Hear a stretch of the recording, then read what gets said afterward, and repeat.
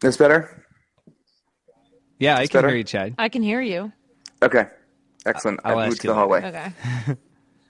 Sorry. There may be a dog that enters into the podcast at some point here, but we'll give it a go. You cannot lose games in the NFL and still win. One day I understand. One day go see the baby be born and come back. You're a Major League Baseball player. Did I not tell you? Yes, you did. See, don't answer. These are rhetorical questions because you know I told you and you know I'm right. Analytics don't work at all. It's just a crap to some people who were really smart, made up to try to get in the game because they had no talent. This kid is a gamer. He's a baller. He's a playmaker and a shot caller. In case you didn't know, I got T-Bowed. He shattered the mold, and all he does is win. All he does is win. Hello and welcome to Hot Takedown, 538's podcast about the week in sports. I'm Chad McMatlin, an editor at 538, coming to you live, sort of live, from Colorado, where I am visiting my parents for Thanksgiving. But back in the studio are Neil Payne and Kate Fagan. Hi, guys. Hey, Chad. Hi, Chad. What's going on over there? What part of Colorado are you in? I'm in Boulder, your old stomping grounds. Wow. Chad, tell me how the people there are feeling about the Buffaloes being number 9 in the country. I will do a little recon. Do you want anything from the campus bookstore? I would like... Oh, I meant to bring you guys Colorado gear. I don't need anything because... But now Chad can do it. Now, I have a bunch of Nike Colorado gear, and I wanted to bring you each a T-shirt. So no, Chad, I've got the gear. I'll bring the gear. Wow. Can you have one that's like kind of a 538 tie-in that says like Colorado Buffaloes 15% chance of making the college football playoff? If they win out, there's a 46% Oh yeah, chance. that's right. So, let me tick the thing. It is 46. You've been checking the interactive today, Kate. I have. I want you guys It's up to date. Also to know that I hosted OTL last week and I brought in the college football playoff. Nice. And I used it as a full screen shot to show people how if Western Michigan won out, they still had a less than 1% chance of winning. So I got 538 some love on OTL, to which the Western Michigan coach said, less than 1%, so you're telling me there's a chance. Man. So we did a little classic. Dumb and Dumber reference, and we did some 538 on OTL, and now Chad's in Colorado. We're all over the place. It's all coming together. It's all coming together. somehow. So for new listeners, we should explain, of course, that those voices you're hearing are our senior Colorado booster, Kate Fagan, also ESPNW columnist and editor and writer for 538, Neil Payne. I myself am an editor at 538. Should we get to what's happened on the show? We guys? should. Are you Let's ready to do hear it. what we're going to talk about? All right. So this week, in this Thanksgiving edition of Hot Takedown, we're talking about the Packers. What is wrong with the Packers? We're going to diagnose their ills and discuss whether there is an easy way to fix them. And then we will move on to Thanksgiving football, the NFL variety. Thanksgiving football, a mediocre tradition like no other. Neil is going to tell us why the NFL has been holding back from us all these years, holding back good quality play. And we'll also preview a few of this Thursday's games. And then the U.S. men's national team has fired its head coach, Jurgen Klinsmann. Hot Takedown's resident Klinsmanologist, Mike Goodman, will join us to discuss what went wrong at one and what comes next. And then finally, for our significant digit, a different kind of Thanksgiving football about the dangers of a casual football game on Thanksgiving Day with your family. Real quick, before we get to the show, Neil, Ahead of Their Time has come to a close. I know. Those 5 brilliant, wonderful episodes.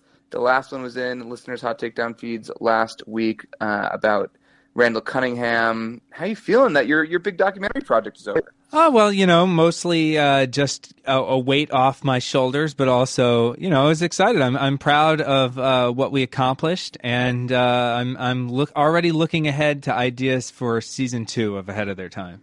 Is there going to be a season 2 of Ahead of Their Time? There's not going to be a season 2, as far as I know. How many? You heard it here first. There's not going to be one. How many people were ahead of their time in sports? I mean, do you think that this is like an endless conceit that we could mine? Because I like it. Yeah, no, I think there's no shortage of people that were ahead of their time. In fact, they're being made right now. We just won't know who was ahead of their time for another 20 years. But that's in and of itself guarantees us a very long-running series, in my opinion. Every year, other people are transition into the marker of ahead of their time. Right, because they become of their time, right? Right now, like the people 19 years ago, next year will know that they were ahead of their time. Right, it's like the waiting period for the Hall of Fame. Yes, that's what I'm trying to articulate. Okay, well, listeners, stay tuned for that indeterminate time when an ahead of their time will return. And thanks for listening for the last month and a half to those great documentaries from Neil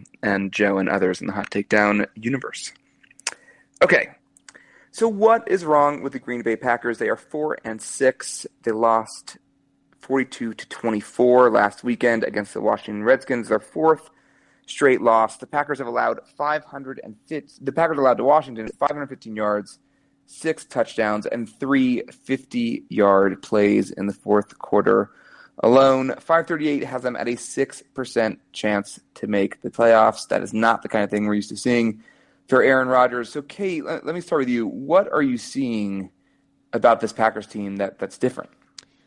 I think what is most frightening if you're a Packers fan is that various problems have reared their head throughout the season. I think in the first few weeks, the question was, well, Aaron Rodgers needed to get back his fundamentals in the pocket and stop throwing off the wrong foot and certain things that felt very fixable, even though you could go back to last season and see that there was a struggle with Aaron Rodgers in the receiving core, but then there were injuries that you could call into question to say, well, he just needed certain guys back to throw to and to fix how he had been scrambling out of the pocket and then throwing downfield. Now, as the season has progressed, you've started to see problems, like you mentioned, like 350-yard plays. And there's a lot of folks in the NFL who think every time you give up a 50-yard play, like that is the greatest indication of your team being struggling or being the more you give up, like that's the cardinal sort of flag for a poor football team. So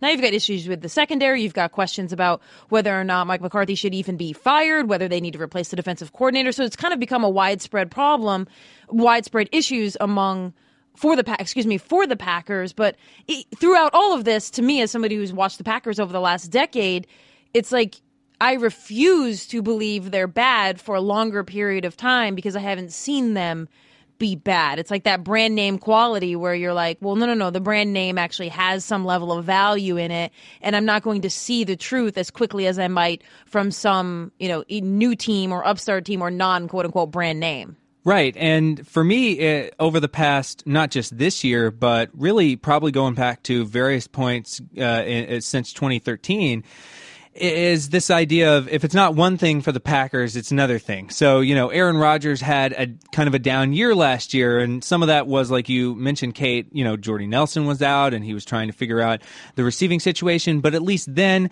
the defense was actually, pretty good. Top half of the NFL, good pass defense, the secondary played well. So then this year, you get Nelson back, you get Aaron Rodgers actually playing better, playing like the Aaron Rodgers that we used to know. And so if that was all that you knew, if somebody told you that going into the season, you think, oh, Packers are going to be great this year then because they've kind of plugged up one of the only kind of question marks that they had last year. But then as soon as Rodgers starts playing better and the offense starts playing better, the defense goes to hell. And especially, the pass defense, which had been one of the strengths of the team a year ago. And so really for me, it's this case of like, you have one of the best quarterbacks in NFL history, but he is not getting any younger. He's 33 years old, or turns 33 in December, and he really doesn't have probably that many more prime years left. And, it's a case where you really need to have the roster around him playing their best, and instead they've had injuries. Clay Matthews has been, in and out of the lineup,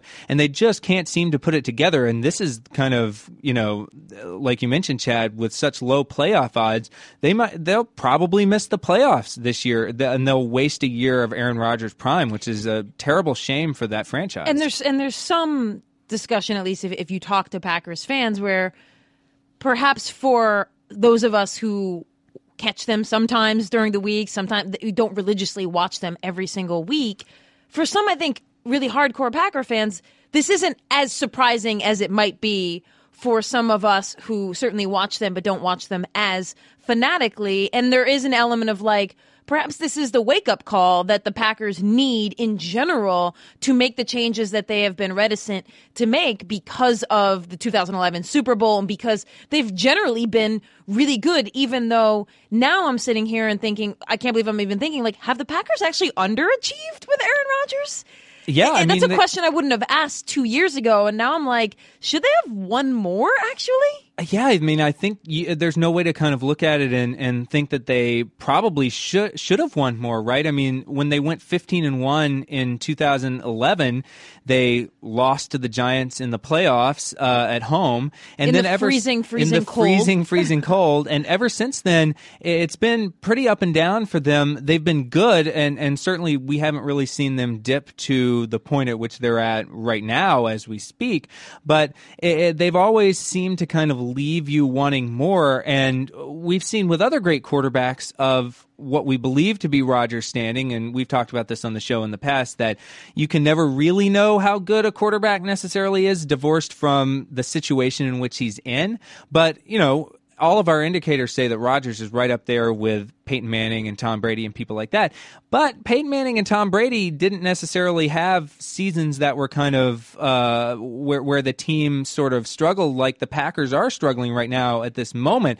You know who did, though, was Brett Favre when he was with the Packers. And maybe if the Packers can draw some encouragement from that career arc, was that Favre, after being fantastic in the late 90s, he kind of fell off, and the Packers were sort of up and down at varying points, even through the mid-2000s, and then they actually came back and were good again. So maybe that offers hope that if you sort of stay the course with your quarterback and change some pieces and maybe change the coach, I don't know, that you could build a team and kind of keep that continuity with one of these all-time great quarterbacks under center. Yeah, this conversation sort of reminded me of the many conversations we've had about the effect that one player can have on a team and whether a quarterback in football can have that larger effect.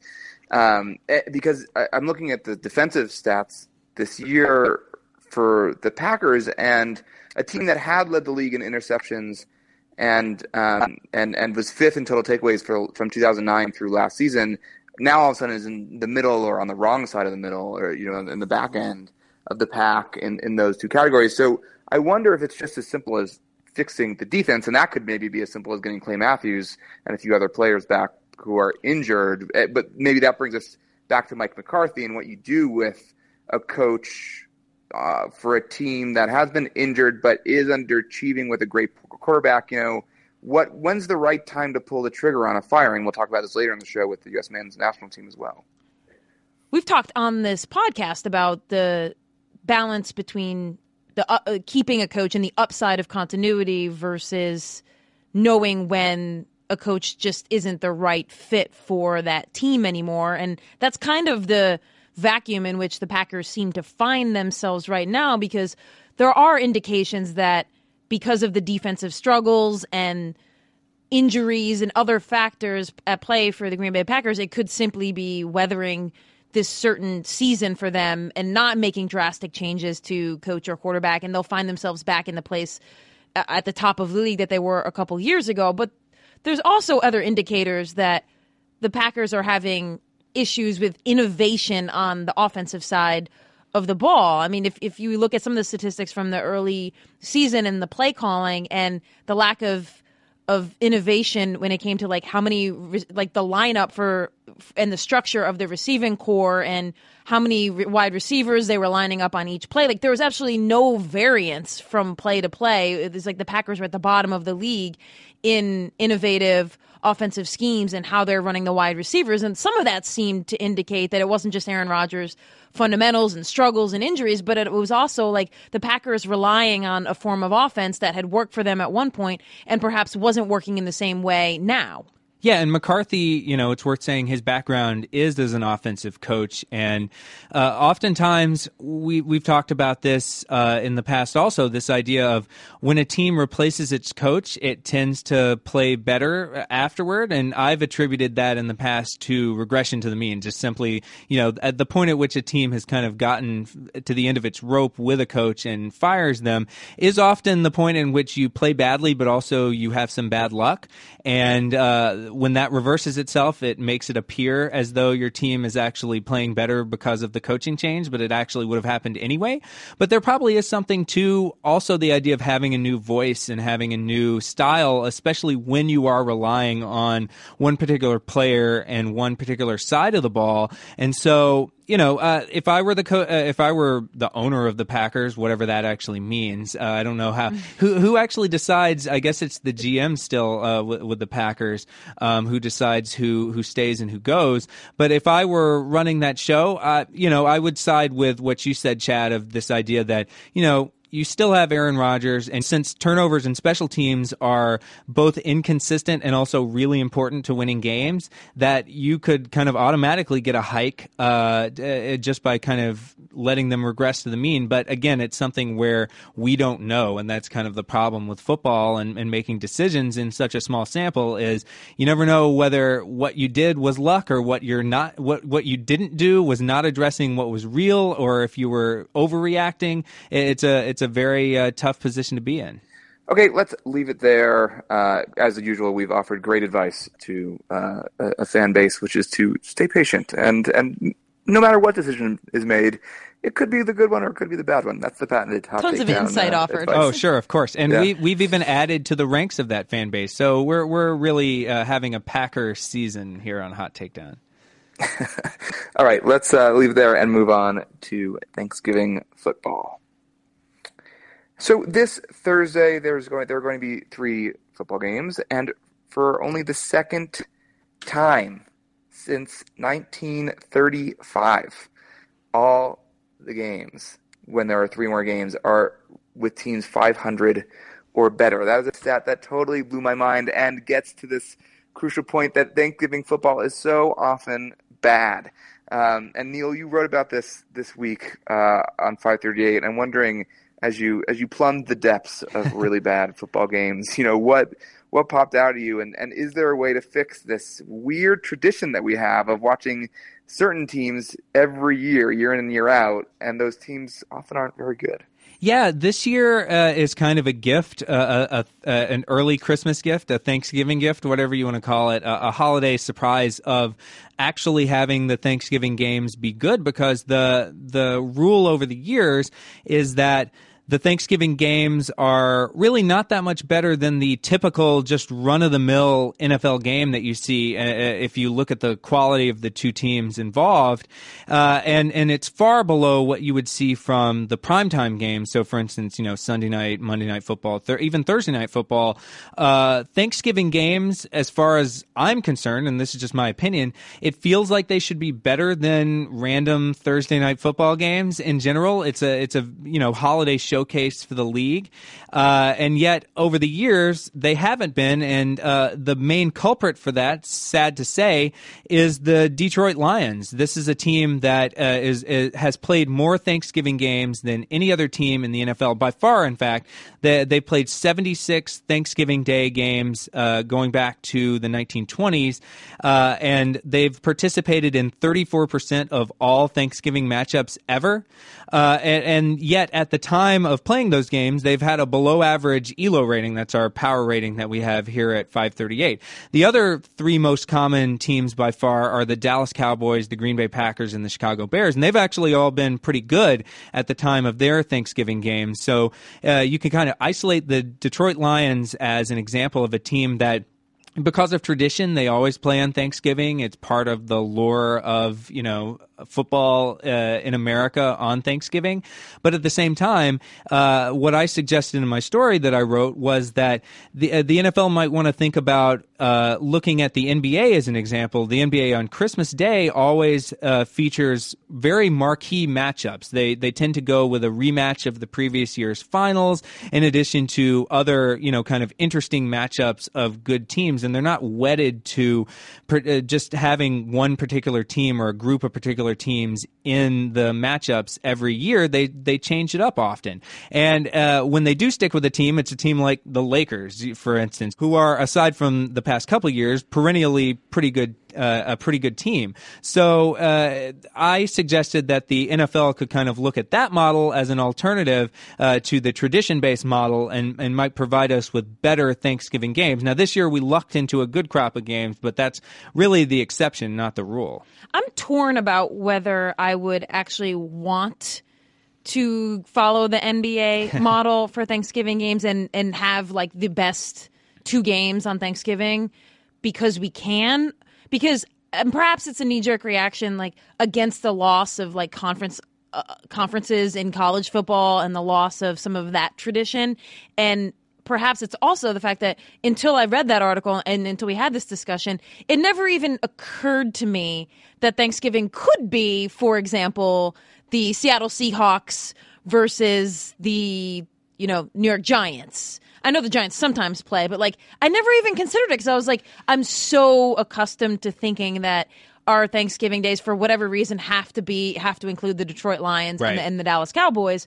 And there's some sort of resigned merit in that, perhaps, because every Thanksgiving I know that often I'm going to get a subpar game, but that it allows to be a kind of like background noise for Thanksgiving. And occasionally it's not. Occasionally it's a very important, meaningful game. But as you just suggest, as Neil, as you just said, considering the history of it and the ELO ratings and the Detroit Lions participation, often it is background noise for Thanksgiving, which seems ideal. So yeah, Kate, I'm tempted by your explanation because for me, this feels the money ball or the optimization of everything, which is I think what statistics and analytics push us towards, is well and good if you want the world to be optimized. But like there's a lot of joy that can come from the same mediocre stuffing that your grandmother has made every Thanksgiving, for example, right? And like you don't always have to go into a fancy food magazine or to some like gastronomy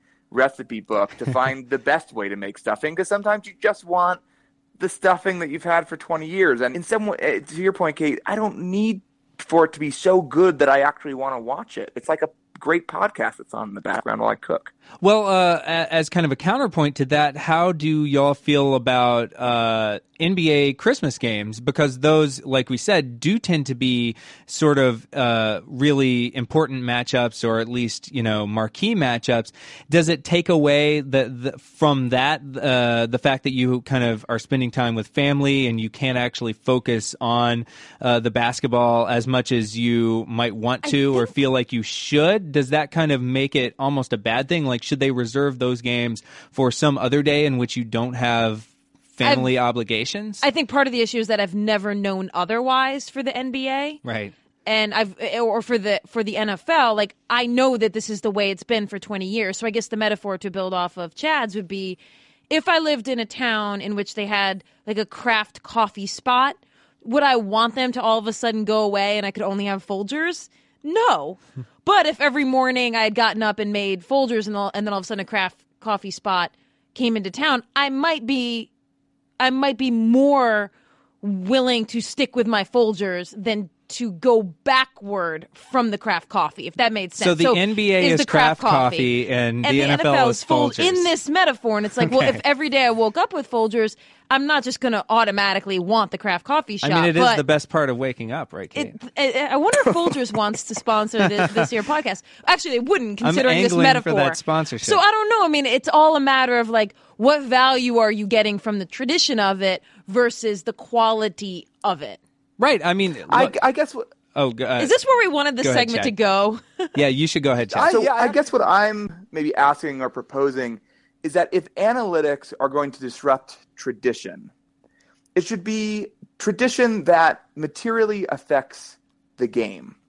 And I say that because we've seen, obviously, on the court or on the field, that happen with general managers and coaches, right? We've talked about ad nauseum about things like the defensive shift, things like the three-point focus game that the Golden State Warriors have done, the way that the ball moves differently in both basketball and soccer now than how it used to. All of that makes sense for me for analytics disrupting something. I would also extend that to something like robots being umpires in baseball, which I know is very controversial, but that has a material effect on the game itself. I'm not sure that analytics need to disrupt tradition that doesn't materially affect the game in a way that the slate of Thanksgiving matches in football, that it would disrupt the Thanksgiving slate of matches in football, because to me, in some ways, it's about like commerce and fan enjoyment. And I think there's also something to be said for tradition being part of commerce and fan enjoyment. So it's kind of like, if it ain't broke, don't fix it, or don't go looking for something to fix, right, Chad? If it ain't broke, don't. Well, so the trick is that it is broke, and I'm saying don't optimize it anyway. The Thanksgiving slate of games isn't. I guess it's not broke, but it's not best. If it isn't best, don't optimize it. Right, like the value of nostalgia and tradition trumps the extra squeeze of value that we would get out of slightly better matchups. Also, it's a matter of, analytics should optimize things that we can actually quantify, and we're only quantifying, and admittedly so, maybe to run the risk of arguing against myself, in this particular case, we're quantifying the absolute quality of the particular matchups, but we can't quantify the other things that you guys mentioned, like, the nostalgia factor, or, whether it's actually good to have that on in the background as being a non-meaningful game because you're doing other things, or it's just there as background noise. So, we're optimizing one particular aspect of it, but perhaps we don't have a metric and we can't put a number on all of the particular facets that ideally we would want to optimize. And I feel like I should answer one of the questions that I'm assuming is on the mind of some of the podcast listeners, because it was on my mind after I read your piece, which is, why do the Detroit Lions always play on Thanksgiving? I did some research. Did you also did the research. Thank you, Kate. Okay, so here, because this is at least to answer the Detroit Lions question about why they always play, and you can do this Google search, and there's an article on Mental Floss that comes up about why, and Thank God states, for Mental Floss. Thank goodness. It states that in 1934, the baseball Tigers, were really good. They had Hank Greenberg, and they won like 101 games that year, and so the Lions of the football Lions weren't drawing well. And so the marketers, the owner for that particular franchise, needed a marketing ploy. And I don't know why playing on Thanksgiving would be a marketing ploy, because to me it seems like it could perhaps be a death sentence, right? Because not all fans you would think would want to show up on a holiday. But for some reason it worked. And it worked for the TV broadcast as well. I don't think TV existed back then, right? The radio. Sorry, I didn't mean TV. I meant radio. As something like we're talking about now, the background noise for like family get-togethers. And for some reason that took. And so the Lions have played on Thanksgiving ever since 1934 because it was their original idea to program on Thanksgiving Day. Oh, interesting. So they are sort of the inventors of the Thanksgiving Day football. The programming. You know what they were, Neil? They were ahead of their time. Oh, Chad. Wow, you should look into that. All right, let's leave it there. I think let's spare. Let's not get into the matchups of the actual games. You can go to ESPN and read plenty of things about the matchups, and they should be good, as we mentioned. All the teams are 500 or above. Even the Detroit the Lions. Cowboys. Even the Detroit Lions, the Cowboys, the Lions, the Vikings, the Redskins. And, of course, the Steelers and the Colts are also playing. So let's leave it there and move on to a different kind of football, soccer. On Monday, the U.S. men's national team announced that they were firing their head coach and technical director, Jurgen Klinsmann. We do not dare talk about anything involving soccer without Mike Goodman of the Double Pivot podcast. Hello, Mike. Hey, Chad. How are you? Doing great. Thank you. So, Mike, the U.S. had 2 losses in the opening games of their regional World Cup qualifying, a 2-1 defeat against Mexico that it seemed like maybe you could excuse and explain away. But then 4 days later, they lost to Costa Rica 4-0, their worst setback in a qualifier in 36 years. What happened with Klinsmann? What went wrong? He was the great German hope for a while there. Well, I think the last two matches were sort of the finishing stroke, but it's been building for a while. Since the World Cup in 2014, performances haven't been particularly good in aggregate. And even when they've gotten results, the sort of the underlying how they've played hasn't been great. They reached the Copa America semifinals last summer, but again, they didn't play all that well. And so when you look at these last two matches, it's again something similar where even losing to Mexico at home and then on the road to Costa Rica might be excusable, but the performances, especially against Costa Rica, were so bad that you sort of lose any faith that Klinsmann is going to turn it around. Mike, I feel as if, and I'm wondering if you felt this throughout the years that Klinsmann has been at the helm, that there has been some leash extended to Klinsmann because he's from outside of the U.S., he's from Germany, more where like the origin of the game exists and where like the vast amounts of knowledge of the game exist. And there's been a leash given to him because he's from that place, as opposed to a Bob Bradley or a previous American coach who has gotten the axe much quicker. I mean, it's kind of in the same way that I think if the NFL expanded internationally, coaches of teams who were international, who were foreign, might get axed quicker than like American coaches because it's like, it's our game. It's kind of an abstract question, but did you sense that Klinsmann got more of a leash because he wasn't American in a way? So I think that's a little bit tied up in what Klinsmann's mandate was with the team, right? He wasn't hired just to coach the team on the sidelines. He was hired sort of on the strength of his vision for the future of U.S. soccer. He was also the technical director for the Soccer Federation. So that comes with a whole bunch of different types of expectations. It's like a dual mandate. It's, yes, we want to win games right now, but we also want to plan for the future. And so there's this ability when performances aren't great for Klinsmann to sort of fall back on this idea that, well, yes, you don't understand, though, that, yes, maybe the performances now aren't great, but we're building towards something. And so what ends up having to happen before he loses his job is not only are the performances not great, but you sort of lose faith in the program and the path forward that he's also preaching. And so, yeah, I do think there was some extra leeway given. And that comes from, yes, it comes from who he is. I mean, he was a star as a player. He's German. And so he comes with all of these things wrapped up. But what he is as a person is inextricably tied to sort of what his promise for the U.S. was when they hired him. And Mike, do you think that criticism of sort of the trajectory or the direction in which he was kind of building the future of the program and the direction of the program was justified? Because we know the on-field results were pretty mixed, and I even wrote a post yesterday about where he basically left the U.S. with pretty much the same ELO rating and world ranking in which he found them. But do you think it's fair to say that that is kind of true also in terms of the technical director aspect? Did he leave them the cupboard kind of bare, or did he leave it in a better place for Bruce Arena now to pick up and run with? Yeah, it's a complicated question. Development is always there's never one factor that goes into it, right? On one hand, during his tenure, the U.S. did go out and were very aggressive at sort of recruiting dual nationals, players that were both U.S. citizens and citizens of another country. And some of the most important players now are players who came in under Klinsmann who could have conceivably played for another country. Fabian Johnson is a good example of that. The young rising star, Christian Pulisic, is a dual national, so getting him into the U.S. program, making sure he played for the U.S., those things are important, and those things Klinsmann were fine under Klinsmann's reign.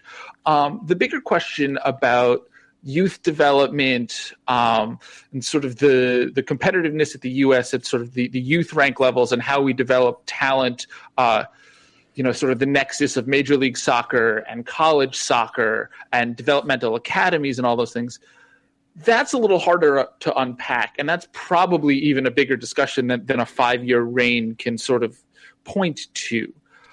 But it is fair to point out that the U.S. didn't qualify for the Olympics. The youth programs have not been especially competitive over the last 5 years. They haven't been especially worse than they were before Klinsmann, but you have to look really, really hard to point to things that Klinsmann specifically did to advance the program. It feels as if Bruce Arena, for all his credentials, is the equivalent of a retread coach in the NBA as well. Like, how is U.S. soccer in a place where instead of and this is sort of a not expert take, but perhaps just a layman's U.S. soccer fans take. How is the U.S. soccer in a place where it feels like we're going backward? Yeah, it's a fair question. I think it's important to point out that Bruce Arena was also a very accomplished men's national team coach the first time around.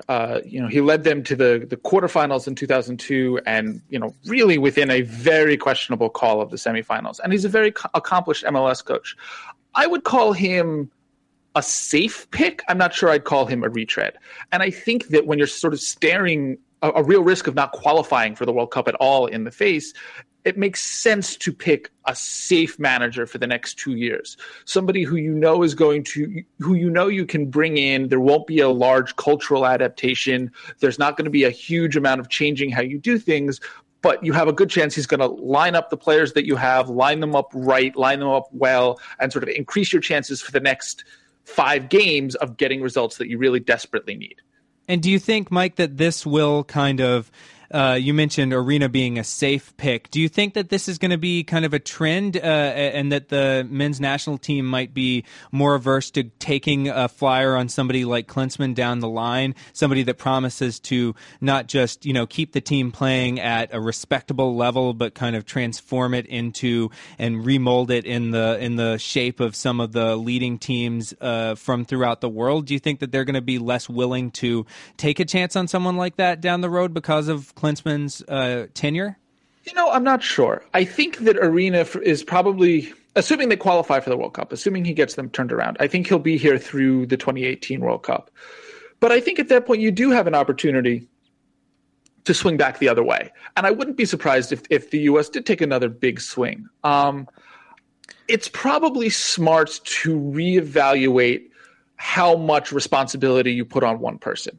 I'm not sure you want the technical director who you task with revamping a program to also be the guy manning the sidelines. And I do think that that's something that the U.S. can and should reevaluate. But I wouldn't be surprised if they do look, especially in the technical director position, for somebody who has big ideas, who has a history of sort of revamping how programs work. I'm not sure that an international personality would necessarily be the right fit for that job because there are quirks to the U.S. system that don't exist overseas. I mean, specifically the way in which academies interact with the college system in the U.S. Complicates matters. But I do think there's an opening for sort of broad brush developmental ideas. Mike, a question for you about that post-2018 sort of shakeup that you mentioned might happen. How long does a national team coach need to make the team his or her own? And is it different than at a club level where there's the transfer window that obviously maybe there's a bit more movement that's possible, or maybe less? I don't know. I'm not familiar with the world. It's interesting, and it depends country to country. The U.S. is at a place now where we have a fairly broad talent base, and so that means that a large part of the job is selecting which of your players are the best 18 or 20 players or 24 players, however many, to bring in and give minutes to. And so it shouldn't necessarily take too long to customize that, but that's part of the job. Earlier on, or in in smaller countries, you really don't have much choice in terms of what your talent is, right? You're just you're stuck with the guys that you have. There's just not that many good players. And so for them, it doesn't take very long.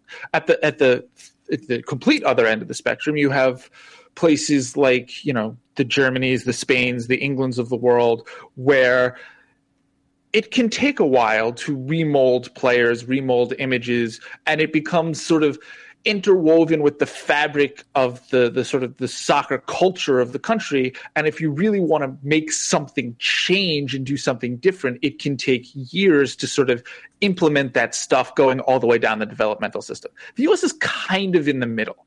So they have a lot of good players, but a lot of those players, they're not great players, right? They're good players, but a lot of them come from a lot of different walks of life. Some of them are developed in the U.S. through MLS and through the college system. Some of them are developed overseas by, U.S., they're U.S. expat kids who have grown up and come up in academies for European clubs. And so what you're really doing is you're drawing them together and trying to form something cohesive. It's kind of a unique challenge. And it'll be interesting to see how Arena does it, because last time he managed the team, there wasn't this sort of broad-based talent. It was much more sort of narrowly focused. And he was resistant to international dual citizen players, right? That's something I've been reading. It's fair to talk about when we talk about Arena. He has said, what he has basically said is he doesn't, when he's expounded upon his comments, is you've got an American passport, you've got a right to play for the U.S. national team. He just wants to make sure that everybody who plays to the team is committed to being there, which is, they're fair comments, but it's also fair to raise the question, why are we questioning what if some players want to be there and we're not questioning if other players want to be there, right? I mean, you would much prefer to hear him say, look, they're all Americans. I just want the best players on the team, the best players that we have out on the field. And I do think that that's a real lingering issue, especially when a lot of the players that have become sort of the tent poles of this team are dual national citizens. So, I mean, that is something that needs to be addressed. Okay, let's leave it there. Mike, it seems like we won't know quite what happens next until, March, when the next qualifying match is played for the World Cup. That's the next thing to look out for. March against Panama. Excellent. And I'm sure we'll have you back on somewhere around then. Mike Goodman of the Double Pivot podcast. As ever, a pleasure to chat with you. All right. Great talking to you guys. And now it's time in our show for the significant digit, a telling number from the world of sports. This one is a bit different from usual because of our location changes and time changes and whatnot. Neil and I actually recorded it yesterday in studio with 538's economics editor and writer Ben Castleman, since it's a bit of a personal story. So I think let's just go straight to Ben and have Ben introduce the significant digit.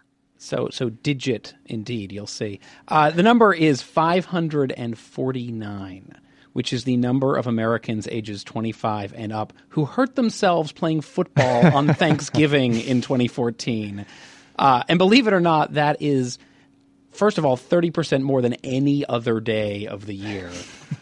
And secondly, actually pretty good compared to other years. Over the last 6 years, it's averaged around 1,000 people every year. We are getting better at not hurting ourselves. It was a down year. It was a down year, but I trust that this year we'll all go out and hurt ourselves. Is that a completist number, or is that just we know at least 549 people have done it? Well, so this is based on some data from the Consumer Product Safety Commission, which has a sample of hospital emergency rooms, which they then weight up to be the what they think is the full population. So they think this is an accurate estimate of the number of people who actually went to the emergency room. This does not count all of those people who tweaked a knee and didn't go in. So NFL players who were actually injured playing football on Thanksgiving, they wouldn't be counted in this because they wouldn't be among the rank and file that go to the emergency room. Yeah, so this will count anybody. I eliminated anybody under 25 who might actually be like college football players or real high school football athletes. players, real athletes.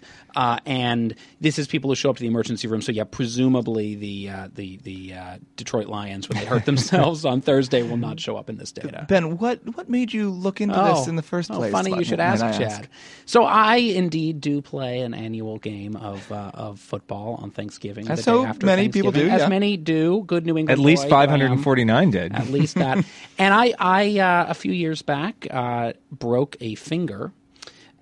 This is hence it's a digit. And I went to the emergency room, which was full of basically men of a certain age, kind of people in their 30s and 40s who are perhaps not regular athletes, grabbing their knees and their shoulders, and so I looked into this, and I turned out to be like the median example of this. I hurt myself when I was 32. The median age is 33. It's almost all men, which will surprise no one. And the number one thing that they hurt are their digits, are their fingers. And Ben, I should say that I was invited to play a flag football game tonight, and I declined it almost specifically because I thought of your significant digit and your insignificant digit, or whatever you would call it, your injured digit. The good thing about podcasts is you can do them without your fingers. Writing stories, not typing so them much. harder.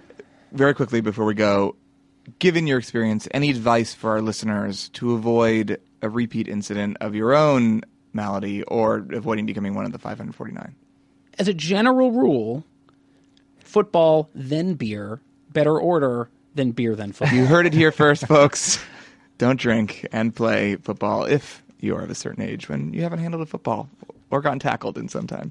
Ben Castleman, 538's Ben Castleman, thanks very much for giving us our significant digit. Thanks for having me on. Okay, that will do it for this week's show. Thanks to Ben Castleman for coming on. And, of course, thanks to Kate Fagan. Thanks, Kate. Thanks, Chad. Neil Payne. Thanks for chatting. Thanks, Chad.